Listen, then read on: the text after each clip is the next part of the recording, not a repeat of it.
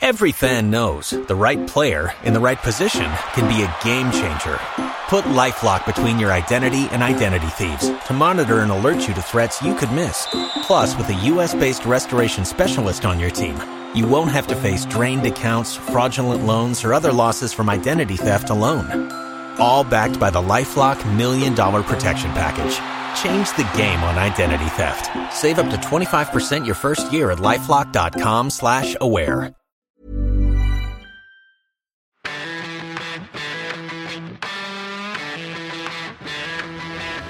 Ladies and gentlemen, boys and girls, children of all ages, welcome to Parts Unknown, where today we reach the end of the line on our journey through the granddaddy of them all, the show of shows, where athletics meets theatre, the ultimate thrill ride, etc. and so on. It's Wrestlemania! 32 shows later, and it all comes down to this.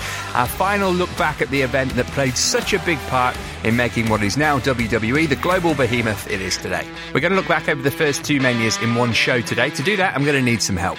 Please welcome my guests at this time. God bless them. They've watched well over 100 hours worth of WrestleManias over these past 8 months. First up from Sky Sports News, the king of the analogy. He's either a macho man or a Randy Savage. I'll let you decide. It's Anton effing Talui. I'll take that. Hello, mate.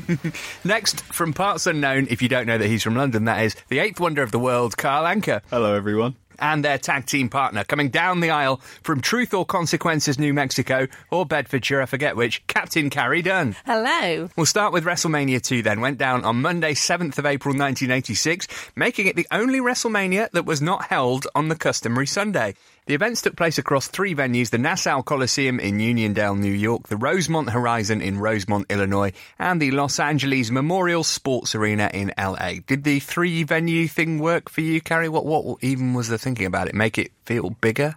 Well, in execution it was terrible, clearly, but I quite like the idea of it.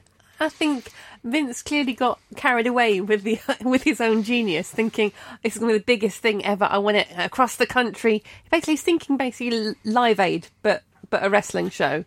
And yeah, I don't know. I thought it was a sweet idea. It was just done very, very badly. My thing was, Carl, as a viewer, they just look like three identical venues. There's nothing to sort of distinguish them from one another, so they might as well all have been in the same place. Yeah, I think the impetus was to see if, I sold out one arena in WrestleMania 1. Let's try and sell out three, which he more or less did. But the problem you had was, depending on what city you were in, you either got a mediocre card or a bad card.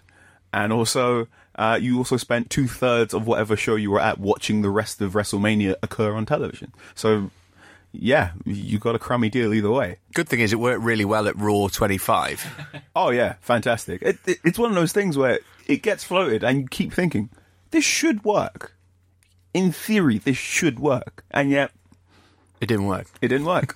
Anton, do you concur? I wholeheartedly concur. It should work because you're taking the event to as many people as possible, but you're effectively splitting your talent, splitting your audience, and not making a lot of people stand around in a dark room watching a big screen waiting for something to happen. So, and then when it does happen, they're not as hyped as they should be. So each venue had their own commentary team. We started in New York with Vince McMahon and an actor named Susan St. James, who mainly worked in TV but did a couple of films straight out of the Troy McClure page book, including The Cockeyed Boys of Calico County and Don't Cry, It's Only Thunder. Ray Charles took on America the Beautiful. It started dreadfully and then got a bit better, is that fair to say? Ray Charles started with a flub, and it goes on for so long, and there are so many images of Americana that are interspersed with Ray Charles's, I want to say, rambling rendition of the song, and then it ends on an image of Hulk Hogan. with 8-bit fireworks in the background. America, white picket fences, apple pie, soldiers. Hulk Hogan! It's the most Reaganite video package about America I've seen since Mania 30, where John Cena may have helped America land on the moon before the Russians. It's this one and the Aretha one, very much like when Bleeding Gums Murphy sings the anthem before the Springfield Isotopes game. Absolutely. Just, why am I here? What am I doing? The first match we're going to look at, as usual, the last match on the card, off to LA, where the main event there was Hulk Hogan beating King Kong Bundy in a steel cage match. The cage being about a foot taller than the wrestlers. Carrie, I've got a real problem with steel cage matches. I think they're the dumbest thing ever. Where's the glory in winning by running away, which is essentially what Hogan does by climbing over the cage and getting out to win? Well, it's a steel cage, which makes it, really scary. But was it still galvanised? Oh, almost certainly. I would imagine so. I mean, cages by and large are steel, aren't they? Yeah, yes, I would say. No, I don't like steel cage matches. I don't like Hell in a Cell matches particularly, and I definitely didn't like this match. I think that this might be the worst main event in WrestleMania history, Carl. It's up there. It's an atrocious main event. Mania 3 is okay, but it's moments rather than a match. So as a match, Hulk Hogan doesn't have a good one at WrestleMania until Mania 5, and that's because Randy Savage is holding his hand through it. Bundy is not a wrestler. And this is a long mess of just classic punch, kick, Hulk Hogan, Hulk up.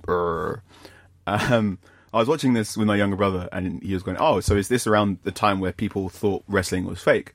And I looked at him, and I looked at the wrestling and went, well, yeah, obviously you think this is real, because look how basic it is. No one's pulling out a sling blade, or a drop kick, or an RKO. So obviously you watch that and go, yeah, that's two large men trying to beat each other up, for real.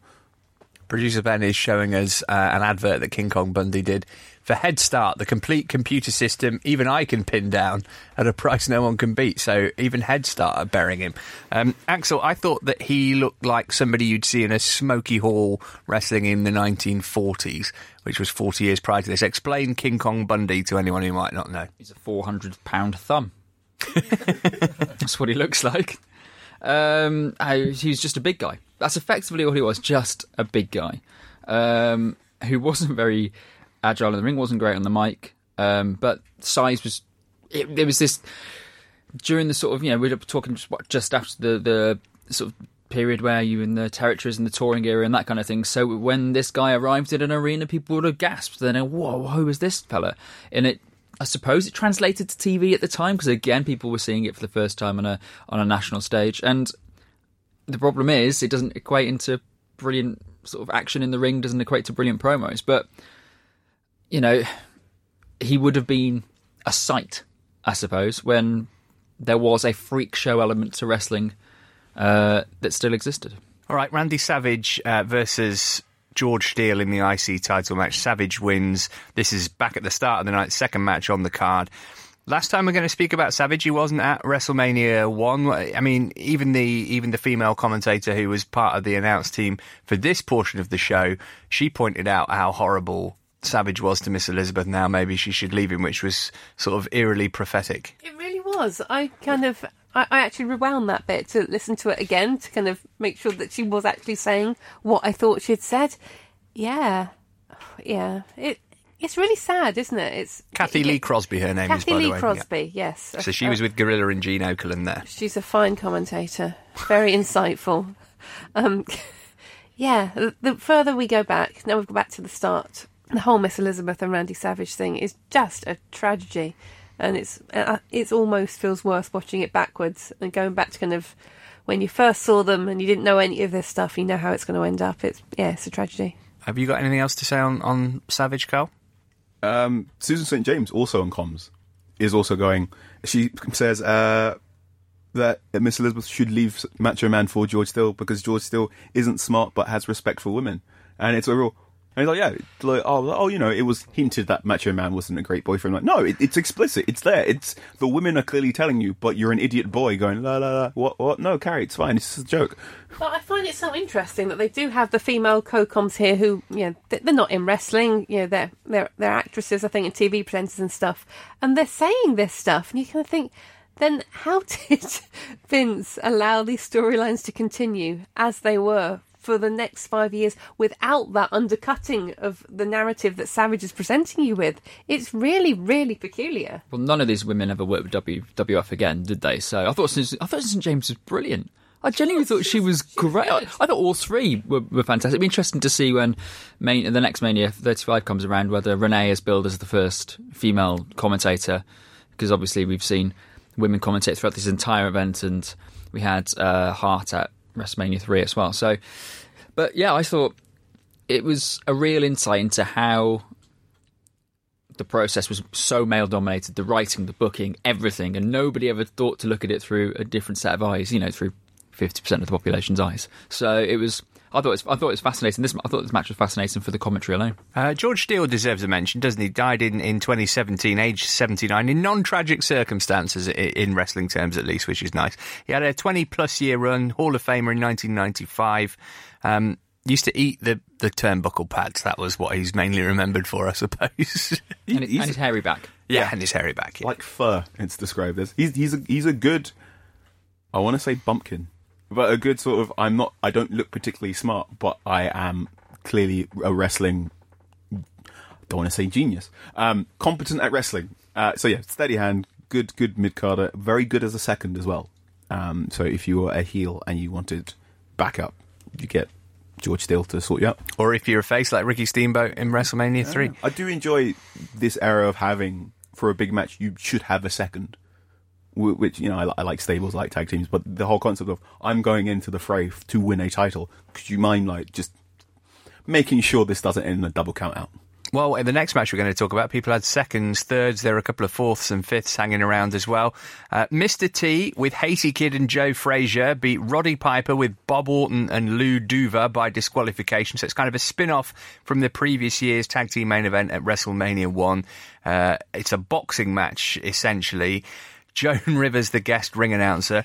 Chocolate Thunder Daryl Dawkins, a New York Knicks basketball player, one of the judges. Also some dude called Cab Calloway, who according to Wikipedia was master of energetic scat singing. Quiet, Anton. And of course, G. Gordon Liddy of the Watergate scandal. Also Herb the Timekeeper, who'd been in a Burger King commercial. All happened. All of this happened. Piper disqualified for body slamming T at 1:15 in the fourth round. It might be apocryphal, but we hear that Piper and T didn't get along, or Piper didn't like Mr. T, and pretty much nobody did. Bit of a hot mess. This went on for 15 minutes. Everything else before that had been like 2 minutes, 5 minutes. Even after that, you've got 2 minutes, 3 minutes. This one for 15 minutes. It's the main event. 15 minutes. This is your main event in New York. What even is it? What? This is Vince being so... This entire WrestleMania is actually Vince being so weird, like he always is, about real sport, in inverted commas. You got the NFL thing happening later. Why is Vince so weird about real sport? Why is he so obsessed? Just accept what you have, Vincent, for God's sake. Because he doesn't watch real sport. Oh, Jesus Christ. It is well known in WWE towers that if you go up to Vince and say, "Hey, did you watch the game on Sunday?" He's like, "What game?" And you can confuse him with the basketball game when it's the off season, or the NFL game when it's the August, because he does not watch sport. He watches. Well, he is said to watch wrestling. I'm assuming he's watching his own product because his influences are getting increasingly incestuous. Apparently he watched Sopranos, because he tweeted when James Gandolfini died that he was one of television's greatest ever heels. Yeah, that's nice. But yeah, Vince trying real sport is very bizarre because he does not understand real sport, because he doesn't understand anything other than, I don't even think he understands himself. He just watches a lot of Reagan documentaries and has a big box of tissues. And listens to Kid Rock. Yeah, exactly. This match is there is palpable vitriol in Roddy Piper's punches. It's like really slap heavy from Mr. T. He's clearly like, an actor kind of thing. But Piper hates Mr. T. He's really trying. On the basis that he shouldn't be in this spot because he's not a wrestler, or? Yes, so the feud, the supposed hatred of Mr. T started at WrestleMania 1. Piper did not agree with the fact that Mr. T was getting to headline what was the biggest wrestling show of all time, depending who you talk to, in a tag match where Piper was like, no, this should be a singles match between Hogan and myself. And apparently many other people backstage, to varying degrees, had a dislike of Mr. T and how Mr. T was main eventing despite the fact he had no wrestling prowess. And you can see it. Piper's proper trying to take his head off, but he can't because Piper is not a boxer. Piper is someone who's been in a lot of pub fights, so he's throwing wild haymakers and wild nonsense. If you've ever been to a white-collar boxing match, you've seen a better boxing match than this. They're both tired after 2 rounds, and it just becomes very dull. I was going to save this for WrestleMania, aka WrestleMania 1, Anton, but it seems cromulent to talk about it now. Mr. T, massive deal at this time, widely mocked for his 2014 Hall of Fame induction speech where he spoke about his mum for half an hour. But should he be more revered by wrestlers, wrestling personalities, wrestling fans for helping make WrestleMania a success purely by his presence in it, because he was one of, if not the biggest star on American television at this time. Would WrestleMania have been what it was in those early years without that celebrity involvement? No. And he was willing to not just stand and wave and be a timekeeper and make inappropriate remarks to women. No, I think that's fair. I think he put the work in the gym. He gave up his time, but then it's Mr. T. He wasn't exactly flush with acting offers outside of the A-Team, was he? So it's not as though you're taking somebody who was another huge star at the time, and it's still a very one-dimensional actor who was kind of mocked for being a one-dimensional actor. His character in the A-Team was effectively, people laughed at him as well as him being a hero. So I think there was that element as well, not just you're not a wrestler, but also no one takes you seriously, mate. And now you're coming here where no one's going to take you seriously, and you're in a boxing match, and you're our main event where we take this very seriously. So I can understand the anger, but yeah, these guys were getting paid more. More people would turn up to events, they were getting more exposure because they had one of the biggest stars of American TV on their platform. Yeah, I agree. There is an infamous segment in an American talk show where Hulk Hogan and Mr. T are invited on to talk about WrestleMania. I think it's WrestleMania 1. And the talk show host is trying to break kayfabe. Is trying to say, you two are not legitimate athletes. Mr. T, I know you especially. You're an actor, so clearly you're acting here. And Hulk Hogan goes, okay, cool, Hulk. How about I show you some moves? It'll be fun. And he takes the host, looks at Mr. T, more or less winks and goes, I'll just put a little sleeper on you. He goes, I'll apply a tight little bit of pressure. Knocks him out cold. Poor falls down, bangs his head, blood starts leaking from the gentleman's head, and Mr. T just looks at him and goes, like proper, as if he's a genuine wrestler who was hazed, a small man.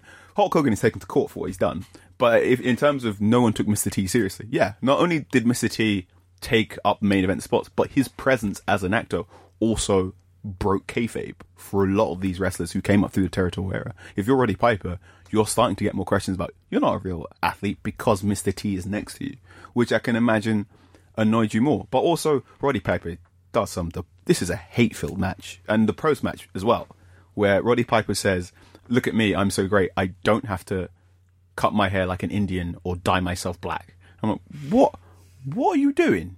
Why are you like this? And I don't know the answer. There's going to be a lot more Piper chat on our best of or worst of in his case show. Let's go back to the Rosemont Horizon. Confused? Yes. As we say, Gorilla, Jean and actor Kathy Lee Crosby on comms. She gets booed. In the women's title match, the Fabulous Moolah beat Velvet McIntyre. Velvet McIntyre dress snaps. So it's an unplanned squash match, unfortunately.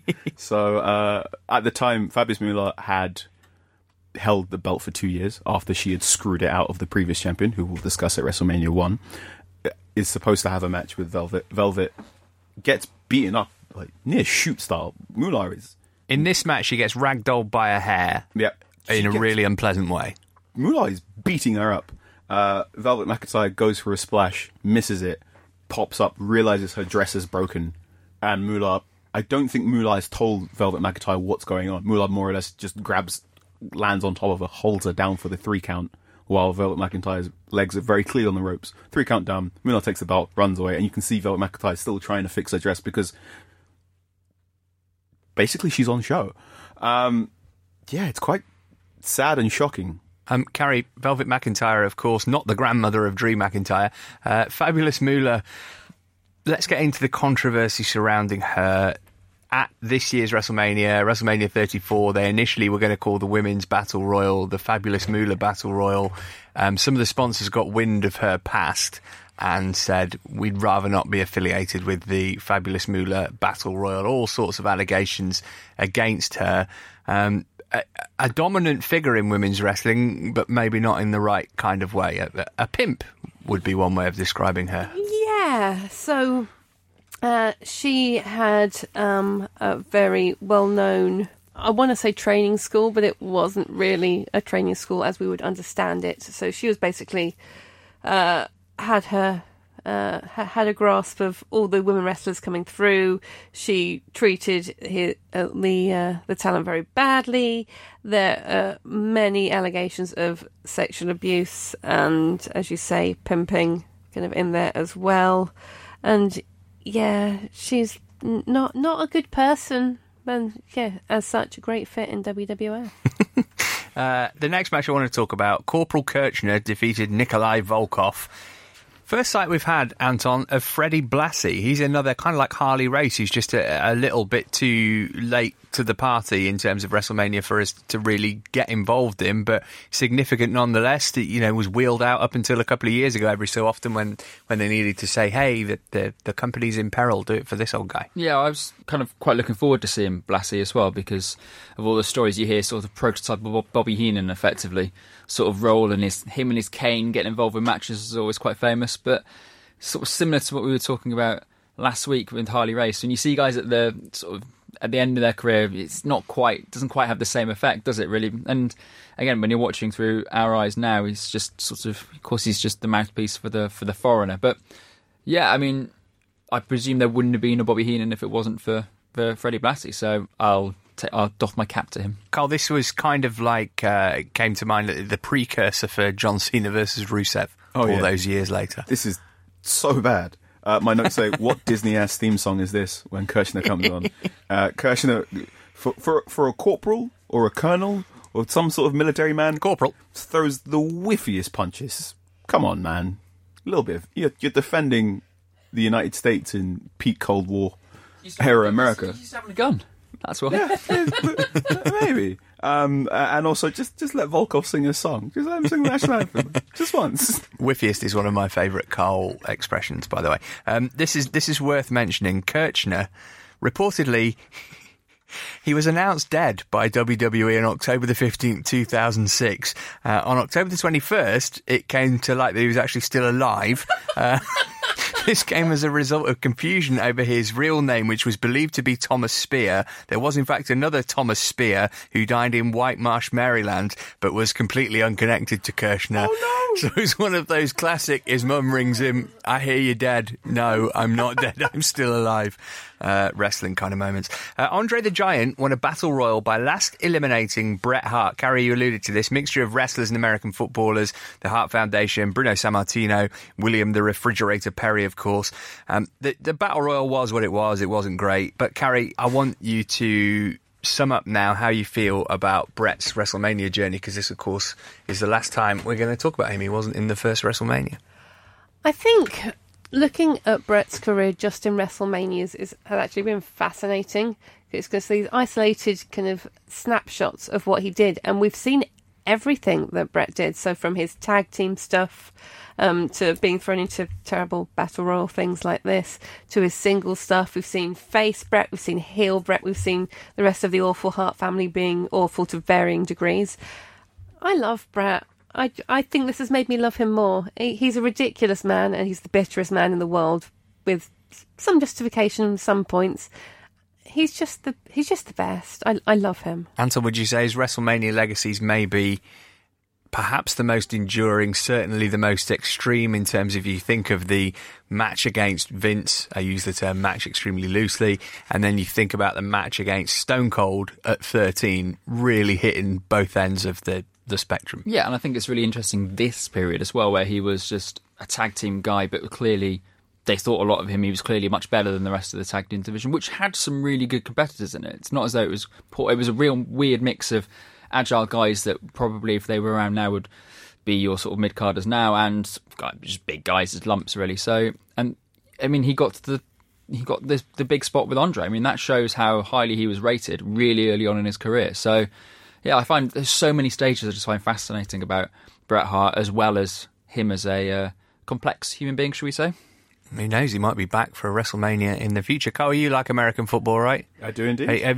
Had you heard of any of these people? There are 6 NFL stars. I'd heard of maybe one, and I was more impressed by the fact they had Tony Atlas in there as well. William the Fridge Perry's a big deal. Yeah. I mean, he's been in wrestling before, hasn't he? Yeah, but right. In terms of this is his first. He was the big name. That's why he got the crowd. The crowd love it. He's a linchpin for this battle royal. He gets the most eliminations. He's also wearing a very bizarre red jumpsuit, and someone pulls down his trousers and you can see his butt, and you're like, Classic wrestling. Classic wrestling. Somewhere Ric Flair popped for that.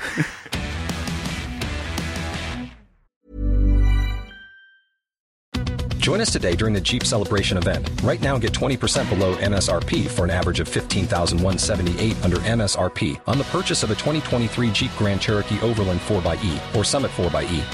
Not compatible with lease offers or with any other consumer incentive offers. $15,178 average based on 20% below average MSRP from all 2023 Grand Cherokee Overland 4xE and Summit 4xE models in dealer stock. Residency restrictions apply. Take retail delivery from dealer stock by 4/1. Jeep is a registered trademark. Every fan knows the right player in the right position can be a game changer. Put LifeLock between your identity and identity thieves to monitor and alert you to threats you could miss. Plus, with a U.S.-based restoration specialist on your team, you won't have to face drained accounts, fraudulent loans, or other losses from identity theft alone. All backed by the LifeLock $1 Million Protection Package. Change the game on identity theft. Save up to 25% your first year at LifeLock.com/aware. So elsewhere in this show, in New York, the magnificent Morocco and Paul Orndorff fought to a double count-out in the first match on the card. Carl, you didn't like it? Oh my god, there is such egregious racism in this match that is cut from the network broadcast.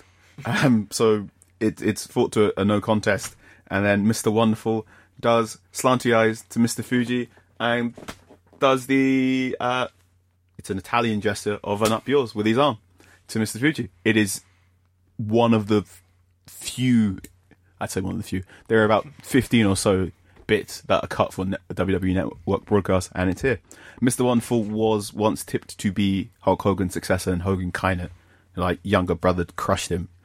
And you can see why, because Mr. Wonderful looks great, but also I just want it to be mentioned, Mr. Wonderful did a massive racist.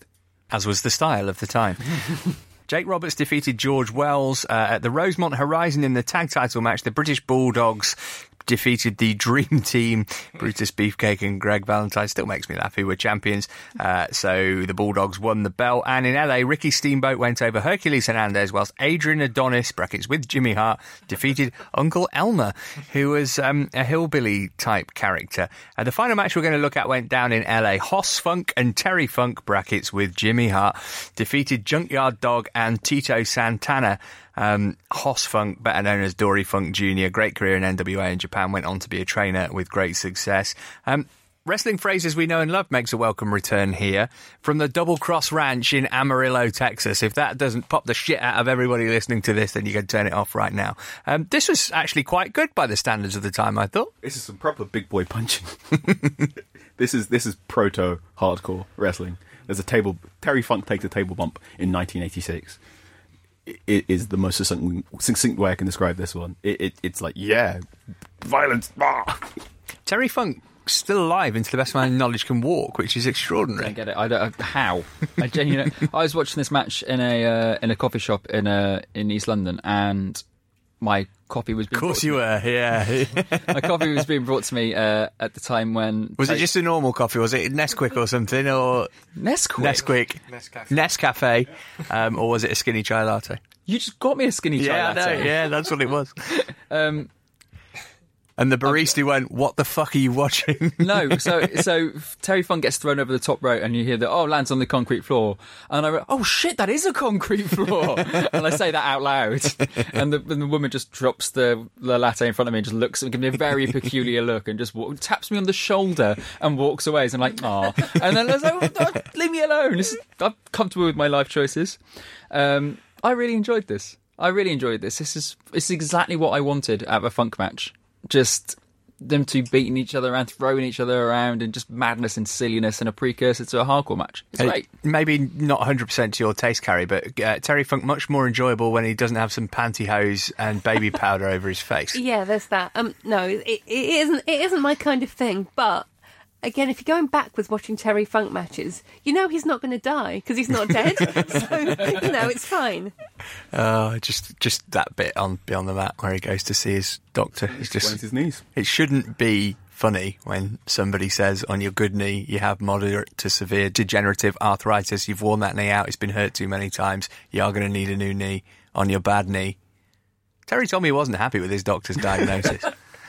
Final thoughts then on this, Carrie. We'll come to you first. Kind of caught between the historic first ever WrestleMania and the excellent WrestleMania 3.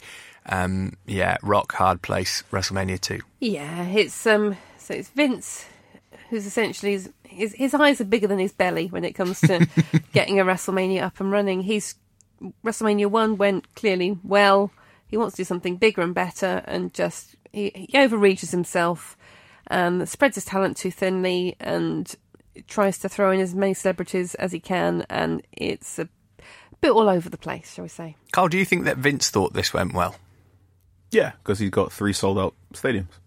And when you're Vince McMahon, that's what matters more. It is 3 separate WrestleManias stitched together with, a lot of heavy lifting by Mean Gene and other backstage characters. And you can tell what WWE thinks of this match, WrestleMania, because it is always WrestleMania 1 happened in 1985. And then Hulk Hogan defeated Andre the Giant at WrestleMania 3. They don't really like talking about WrestleMania 2. Despite the fact, I still think it could work in theory for another WrestleMania to have it in more than one venue. Perhaps, maybe you have like a 2-day WrestleMania in one city of one, which is just all the feuds, and then the next day is all your title matches. Anton, you're shaking your head. It's 5-6 hours long. I mean, and you've got TakeOver, which they're probably going to start putting back to Fridays. Certainly, they're going to for the next WrestleMania. If it kills the Hall of Fame ceremony, fine. But I think it dilutes the. If you're on the WrestleMania bill and you're on the Saturday, then that's not really. Everybody really enjoys their WrestleMania match and getting in. That's why there's a Battle Royals. That's why everyone has it. It just defeats the object of having it over 2 days. Time of recording, there's rumours that the Hall of Fame will be moved to Saturday to better facilitate The Rock when he is inducted, because he can't take 3 days off in a row for WWE anymore. Well, it'd be better to just say The Rock is in the Hall of Fame and not do the Hall of Fame ceremony, I would argue. Carrie, have you got a WrestleMania moment from WrestleMania 2? Let me think about that. Go someone else first. Carl? Yes, it's a botch. It is.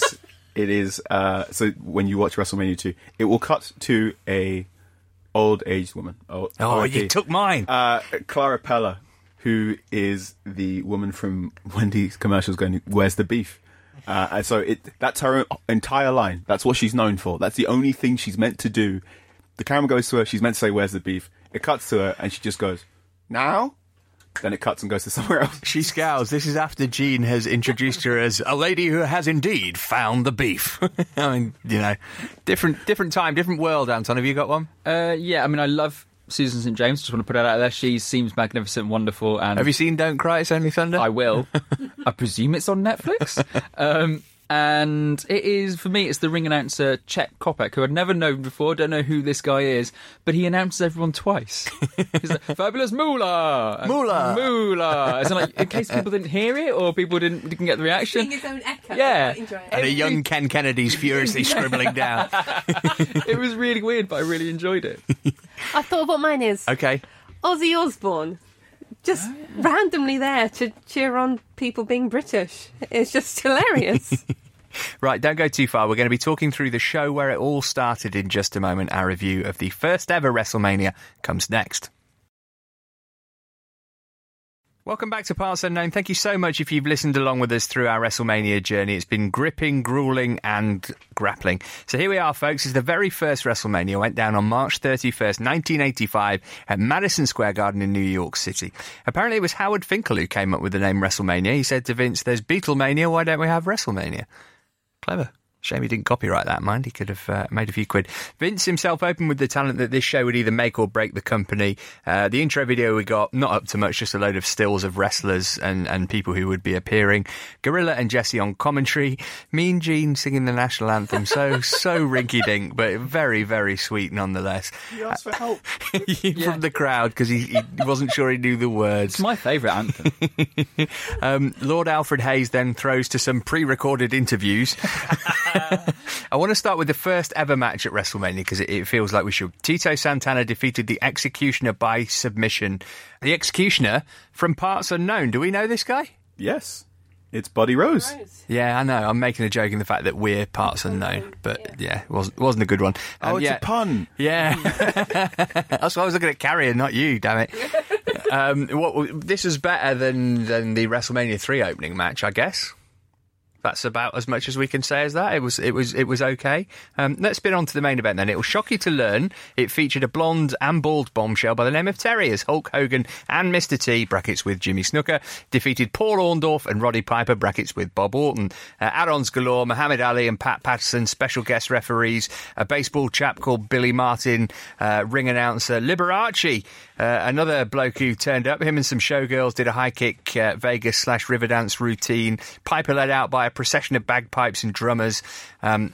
It took an eternity for the match to actually start, but when Mr. T and Hogan came out, Carrie, the place came unglued, as they say. It really did. I actually really like this, and I didn't think I would. Yeah, they're throwing all the bells and whistles in traditional WrestleMania style now, something we've got very used to seeing. Kind of a lot of the kind of glitz and noise starts to cover over the fact that they haven't actually got very much planned. But yeah, this is pretty decent, I thought, for a main event. According to Gorilla Monsoon, Mr. T had been living on tuna, fish and water, which is fine. Carl, were you sports entertained? I was. I was very surprised at how much Muhammad Ali was involved. Something's particularly interesting. When they do the documentary, WrestleMania is through all history. They do not show this main event. What they do show is Liberace doing the high kicks and Muhammad Ali raising his hand as a timekeeper. They will not show any of the in-ring action, which shows you what they think of it. And also, I watched this with my friend, and he said, isn't it bizarre, the very first WrestleMania, and the title was not on the line. You take your heavyweight champion, and you put him in a tag match, because someone told you you're going to get Mr. T and Muhammad Ali in there instead. It's from the very first instance of WrestleMania, Vince McMahon is explicitly telling you the title is less important than celebrity crossover appeal. Mr. T and Hulk Hogan had hosted Saturday Night Live the night before this, bizarrely enough.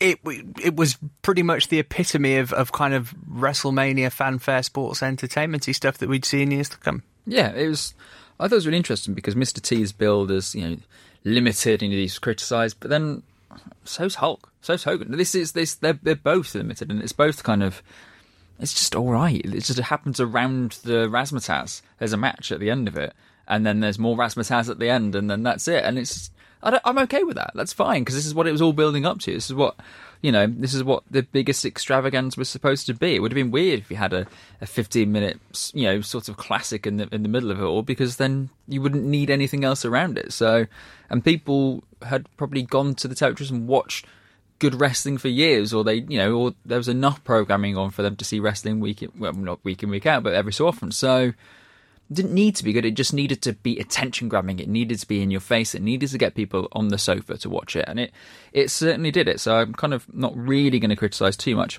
One thing I do love though, so you've got Liberace and you've got Ali and you've got all these things. But at the time, people are throwing stuff into the ring constantly, aren't they? Because if you don't like someone, you throw your beer cups and that kind of thing. Very WCW thing. That. So there is an old guy with a big broom on the apron round the ring, right next to Muhammad Ali at the beginning, just before they start the match. Just old man, just sweeping the ring, just in his own little world. I thought it's the sweetest thing I've ever seen. Like this huge razzmatazz, huge stars, Hulk's there. Amazing that there wasn't a character in 1995 called the Janitor based on him. Of course, the good guys win. Piper KOs Patterson, one of the special refs, who's obviously there to make sure that it all goes well on the way out to get some heat back in a typical kind of Piper move. The next match I want to talk about, the Body Slam Challenge. Andre the Giant beat Big John Studd, who was with Bobby Heenan. The stip being that Andre would have to retire if he couldn't slam Studd. If he could, he'd get $15,000. We've obviously spoken a lot about Andre. He could sort of walk freely here, which I thought was nice. So I think I enjoyed this as much, if not more, than any of his other offerings. Yeah, I'm not wincing as he moves around the ring. I did note $15,000 looks a lot different when it's stuffed into a WWF branded duffel bag. It just looks like a less impressive sum of money when it's in there. Big John Studd is escorted with Bobby the Brain. So I'm invested, because anything that Bobby Heenan's involved in makes the thing you care about matter even more. Yeah, it's great. Andre Giant being billed as 476 pounds here. I will just note whatever Andre's being billed as, because it always changes, and I don't know what it is, because that's the magic of Andre.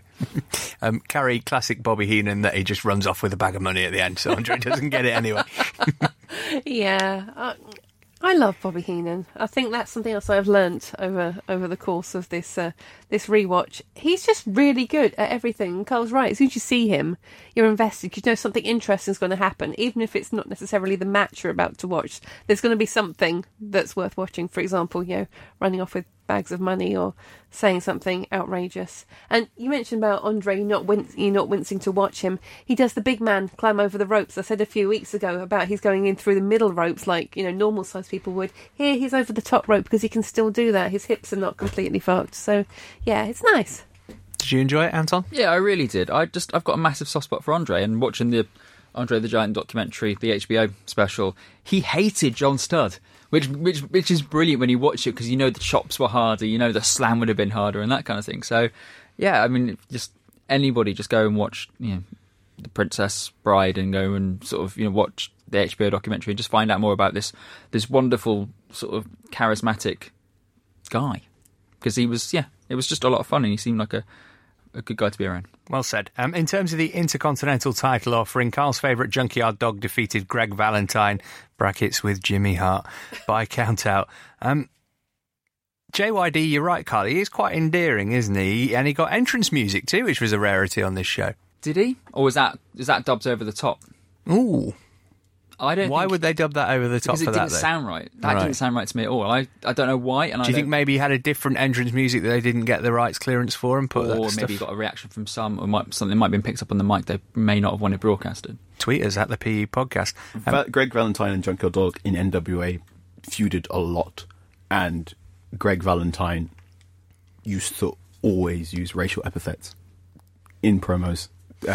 At Junkyard Dog, so you'd always call him a nasty, dirty black man, unclean black man, filthy black man. JYD would constantly beat him using dusty finishes and whatnot. So this is more or less, this is a well-rehearsed match between these two. They have great chemistry, and it is, like I said, at WrestleMania 2, this is like a real two. We're just old as balls guys going to knock each other out all the time. So there's a bit there where Greg Valentine's on all fours, JYD's on all fours, and he just starts headbutting him like he's a dog, which is dumb and hilariously hokey. But he's like, yeah, if you two genuinely hate each other to that level and you couldn't stand up straight, you would just start belting each other with your head.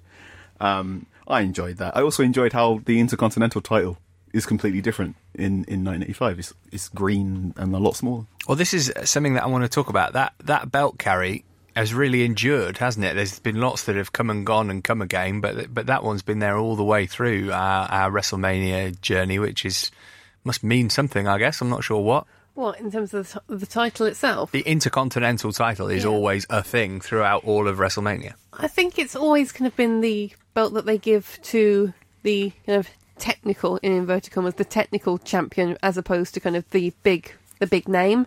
So I think that's why it's kind of always been so battled over. Is it also a tester, maybe, sometimes as well? Let's see how you look with this, and then maybe we'll move you up a step. I think it's also a tester in that, to see whether you'll step up and whether you can carry the company, certainly. But yeah, I think it's the workhorse belt quite often, I think. It's nice to see they brought back the green belt at the side of Royal Rumble as well, didn't they? They're very similar belts. Everyone feels good about that. It's also the most consistent one. So very often, Hulk Hogan wasn't always on TV, and back in the territorial days, your champion would be travelling around basically from other territories, and you might lose your big title belt to someone else. So the IC one was the one that you knew would be at every single house show. Like in 2018, where the champion's travelling from the Octagon to his sofa. Anton, I've got a question for you, and I'm asking you and not Carl and Carrie, because I know their answer is just going to be no, shut up, move on. Have we been sleeping a little bit on Jimmy Hart? He's around a lot in the first 9 WrestleManias. He sticks in the craw of some members of our panel. Does he deserve some kudos for his longevity, if nothing else? He's annoying, and but he's a heel, though. Should we sleep on him when it feels like he'd do something to you in your sleep and not? It's just he'll wake you up quickly because he's got a megaphone. Yeah, good point. Yeah, I suppose he's this kind of comedic comics. I don't really know. Like, he was just this sort of loud thing that was around. He did his job. I'll put it that way. He did his job by being himself, basically. So fine. I just can't believe he stuck around for so long, because unless you're really, really good, gimmicks wear off. So And that's why he's irritating, because he's just consistently there doing the same thing, saying the same things, and being irritating all the time. So the key to longevity in wrestling is to have a gimmick where you're an annoying dweeb, basically. Yeah, it seems like to Hulk Hogan. Yeah, either or, yeah. If only The Miz had done the latter, he could have been the longest reigning Universal Champ ever. Elsewhere on this show, King Kong Bundy, brackets with Jimmy Hart, defeated Special Delivery Jones. Yeah, he was called Special Delivery Jones. It just made me laugh. Ricky Steamboat defeated Matt Bourne, who you may remember as Doink the Clown. The Iron Sheik and Nikolai Volkov, brackets with Freddie Blassie, defeated the US Express, Barry Windham and Mike Rotundo, with Lou Albano to win the tag titles. Anyone got anything to say on any of those? No? Good. Okay. We're on the home stretch now. The next part of Parts Unknown will be the last part of Parts Unknown. Well, the last part where we talk about WrestleMania 1 in Parts Unknown. We'll be back soon. Welcome back to Parts Unknown. Remember to follow us at the PU Podcast. Give us a nice review if you can and subscribe too. Back to the Garden then. Couple more matches to discuss. Brutus Beefcake with Johnny Valiant versus David Sammartino with Bruno Sammartino ended in a double disqualification. Just before we talk about the match, we touched on it briefly, Carrie. Lord Alfred Hayes doing the links. He's either drunk or he's just received some bad news, because this didn't go well. I'm assuming that he was being asked to read off cards, and he hadn't been asked to do that before because he'd been used to doing stuff, on shows we hadn't given a script. So I think there's someone off camera, just to the side of the camera, holding up a card. So that is why he's not looking anywhere near the camera, and it is why his eyes are rolling about all over the place. And I don't think necessarily he's that good at reading, because he doesn't get any of his links right, and he looks like he's sweating profusely anytime he's on camera. He looks so uncomfortable and awkward. I feel terrible for him the entire way through. Well, that's the problem when you're in the gentry, I suppose, isn't it? There's no motivation to really take your education seriously. You know when you fart in a lift? And then No. You hope you don't get rumbled, so you kind of get that nervous look and the sweat comes on. That's what Hayes looks like for 3 hours. I thought it was kind of like somebody had a member of his immediate family at knife point just behind the camera and was like, do this right, otherwise, and presumably... And he didn't do it right, so I presume then. Yeah. To the match then, Bruno, another one of those we haven't gotten to speak about much. He was in the Battle Royal at 2, died earlier this year, didn't actually have his last match with the company for another 2 years after this. Carl, you can talk us through briefly his legacy, his fallout with Vince, and his reunion with the company. He's definitely in the top 5 key wrestlers in this company's history. He's they called him the living legend. He is the longest reigning champion in WWF history. He was the WWF champion for a decade, more or less, under Vince McMahon's dad. He was the centerpiece of that federation. So his character, more or less, was, I'm a working class Italian American hero. You'd go to MSG, you'd watch Bruno win a match eventually. Apparently he had a proto John Cena, proto Hulk Hogan thing where he'd absorb a lot of offense, look weak, and then power through. And apparently when he eventually lost the title to Ivan Koloff, the crowd was so vitriolic, Ivan got death threats and had to more or less go into hiding. David Sammartino... And that was at MSG as well. Yep. David Sammartino was his son, a talented wrestler, apparently did not like wrestling. He very famously got himself squashed in a match that was not planned for him to lose, and essentially ruined his own heat because he didn't want to be a wrestler, didn't want to go into the family business. And while this is a good wrestling match, and I say wrestling match because it's got none of the pomp and circumstance and sports entertainment that you will see in the main event, you can see that David is a side character in this. So Bruno is billed as a living legend. One of the graphics that come up, Bruno is first one to get Bruno Sammartino, then it's Bruno Sammartino, then David gets a David Sammartino. So he's clearly not a big deal. And yeah, it's a quite nice match. I quite enjoy this. This is the most I will enjoy Brutus Beefcake. Well, Beefcake, Anton, announced from Parts Unknown, just for the record, he's not welcome around here. Not having that. No, not having that. So last week we talked about how I slightly got a little bit more on board with Beefcake because of, the barber character actually sort of came out of something. Whereas this one, in the pre-match promo with Johnny Valiant, Valiant throws to, Beefcake, and Beefcake just clearly either doesn't know his line, doesn't know what to say, so just blows a raspberry. And then just stands there smugly thinking he's done the most creative and wonderful and thought-provoking thing. If Vince McMahon's your boss, that probably is quite a good thing to do, though. Blowing a fart noise out your lips isn't E equals MC squared. You're not a genius. You've just done what a toddler does. That makes... Oh, he's awful. He is awful. And I really wanted Bruno to go and beat him up. Right, the last match we're going to discuss saw Wendy Richter with Cyndi Lauper defeat Leilani Kai, who was the champion. She had Fabulous Moolah with her. You ready for a hot take, Carrie? Yeah. Okay, get your oven gloves out. I think, having watched this, Cyndi Lauper's is the best celebrity involvement in WrestleMania. She was properly into it. She gave a great pre-match interview. She was interested in the match whilst it was going on. She sort of legitimised this first WrestleMania. She was a hot artist at the time. And I didn't realise that until I watched this WrestleMania. No, I don't think that's a hot take. I think that's fairly accurate. Have I told you my Cyndi Lauper story? Have Please I done my name dropping? Go for it. So she composed the music for the West End musical Kinky Boots. And she was over in London when that opened at the Adelphi a couple of years ago. And it was not long after Roddy Piper died. And I was there at the first night, and Cyndi Lauper's there. Go and talk to Cyndi Lauper. So I went to talk to Cyndi Lauper, and we ended up just talking about Roddy Piper.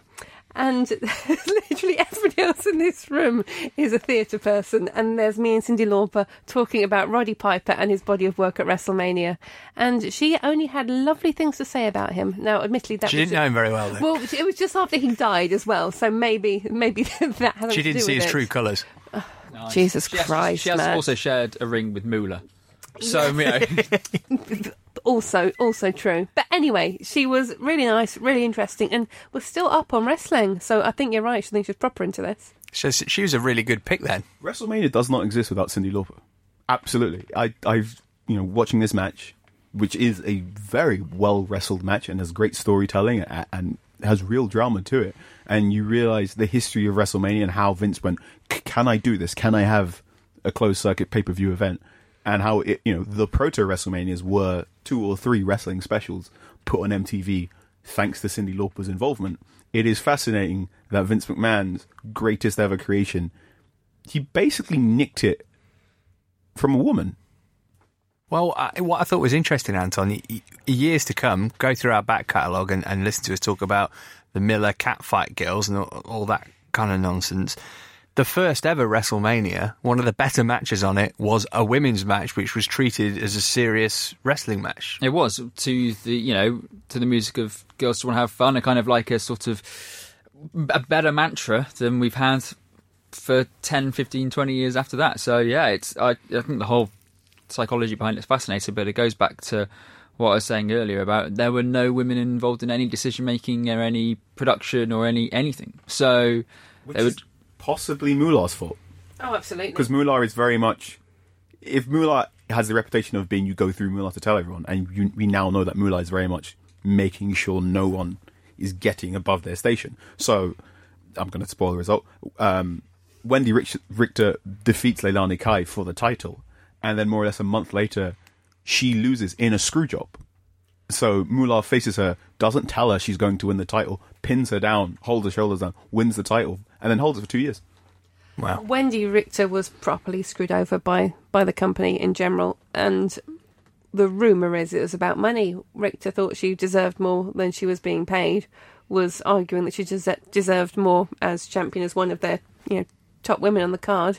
And yeah, it was a conspiracy to get her out. Wow. Finish was impressive as well, wasn't it? Kai hitting a crossbody off the top rope, which you just didn't see it this time, and then a kind of roll up after that. That's pretty much that. Well done, gang. Well done, listeners. We made it. For the last time, let's have some WrestleMania moments. Carrie, what's yours? I think it was the end of the women's title match. I just thought that was a really great match to watch. It was a fitting ending, and yeah, it was lovely to see it so high up in the card, and yeah, taken seriously when we don't see a women's match or a women's championship defended for a good 5-year stretch in the ones after this. Carl? It's got to be Mean Gene singing the national anthem. Off his hand. It is so quaint and lovely, and WrestleMania One, it's not great wrestling, but it's just got a nice charm to it, of just the simple act of a celebrity no-show. So can you get Mean Gene to sing the national anthem? Yeah, okay, and go very honestly, you need to help me out here. So yeah, I like that. Anton? Well, I've mentioned Sweepy McGee, who I really like too. Thanks to the credits, there were credits at the end of this. Yes, there were. Yeah, like it was an episode of Dallas or something. Exactly. Who I'm guessing was maintenance guy Larry Raywinkle. Great name. Shout out especially to J.E. Goldsmith, who was the graphics guy, and cameraman Richard Youngblood, which sounds like a wrestler. Dr. Lloyd Youngblood, who does all the neck operations. Maybe it's some relation to him. But then, going back, following on from what Carrie said, at the end of the Women's Championship match, there's a brilliant bit where Moolah tries to get back in the ring and falls over the rope and lands face. I had to watch it 3 times because it looks like it's just old woman falls over for no reason in that pantomime wrestling way, in a Ric Flair kind of way. No, she just falls over the rope. It's very funny. Mine is the ginormous MSG labelled mic that drops from the ceiling all the time for them to get. I thought that was really, really cool. So just like that, we're out of WrestleManias to discuss. Don't worry, though. It's not quite all said and done. The dust hasn't finished settling. Next week, we'll bring you our best of / award show, where we'll be picking our favourite Mania moments across the 34 shows in a variety of categories, including GOAT Man and Woman, Best Promo, Best Match, and the granddaddy of them all, Most WrestleMania moment. Until next time, I've been Matt Davis Adams. You've been in Parts Unknown.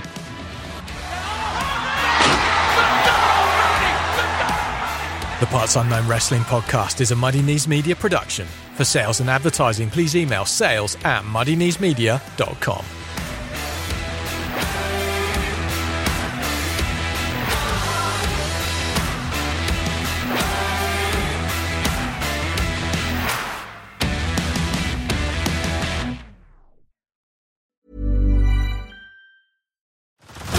Head over to Hulu this March, where our new shows and movies will keep you streaming all month long. Catch the award-winning movie Poor Things, starring Emma Stone, Mark Ruffalo, and Willem Dafoe. Check out the new documentary, Freaknik, The Wildest Party Never Told, about the iconic Atlanta Street Party. And don't miss FX's Shogun, a reimagining of the epic tale, starring Anna Sawai. So, what are you waiting for? Go stream something new on Hulu.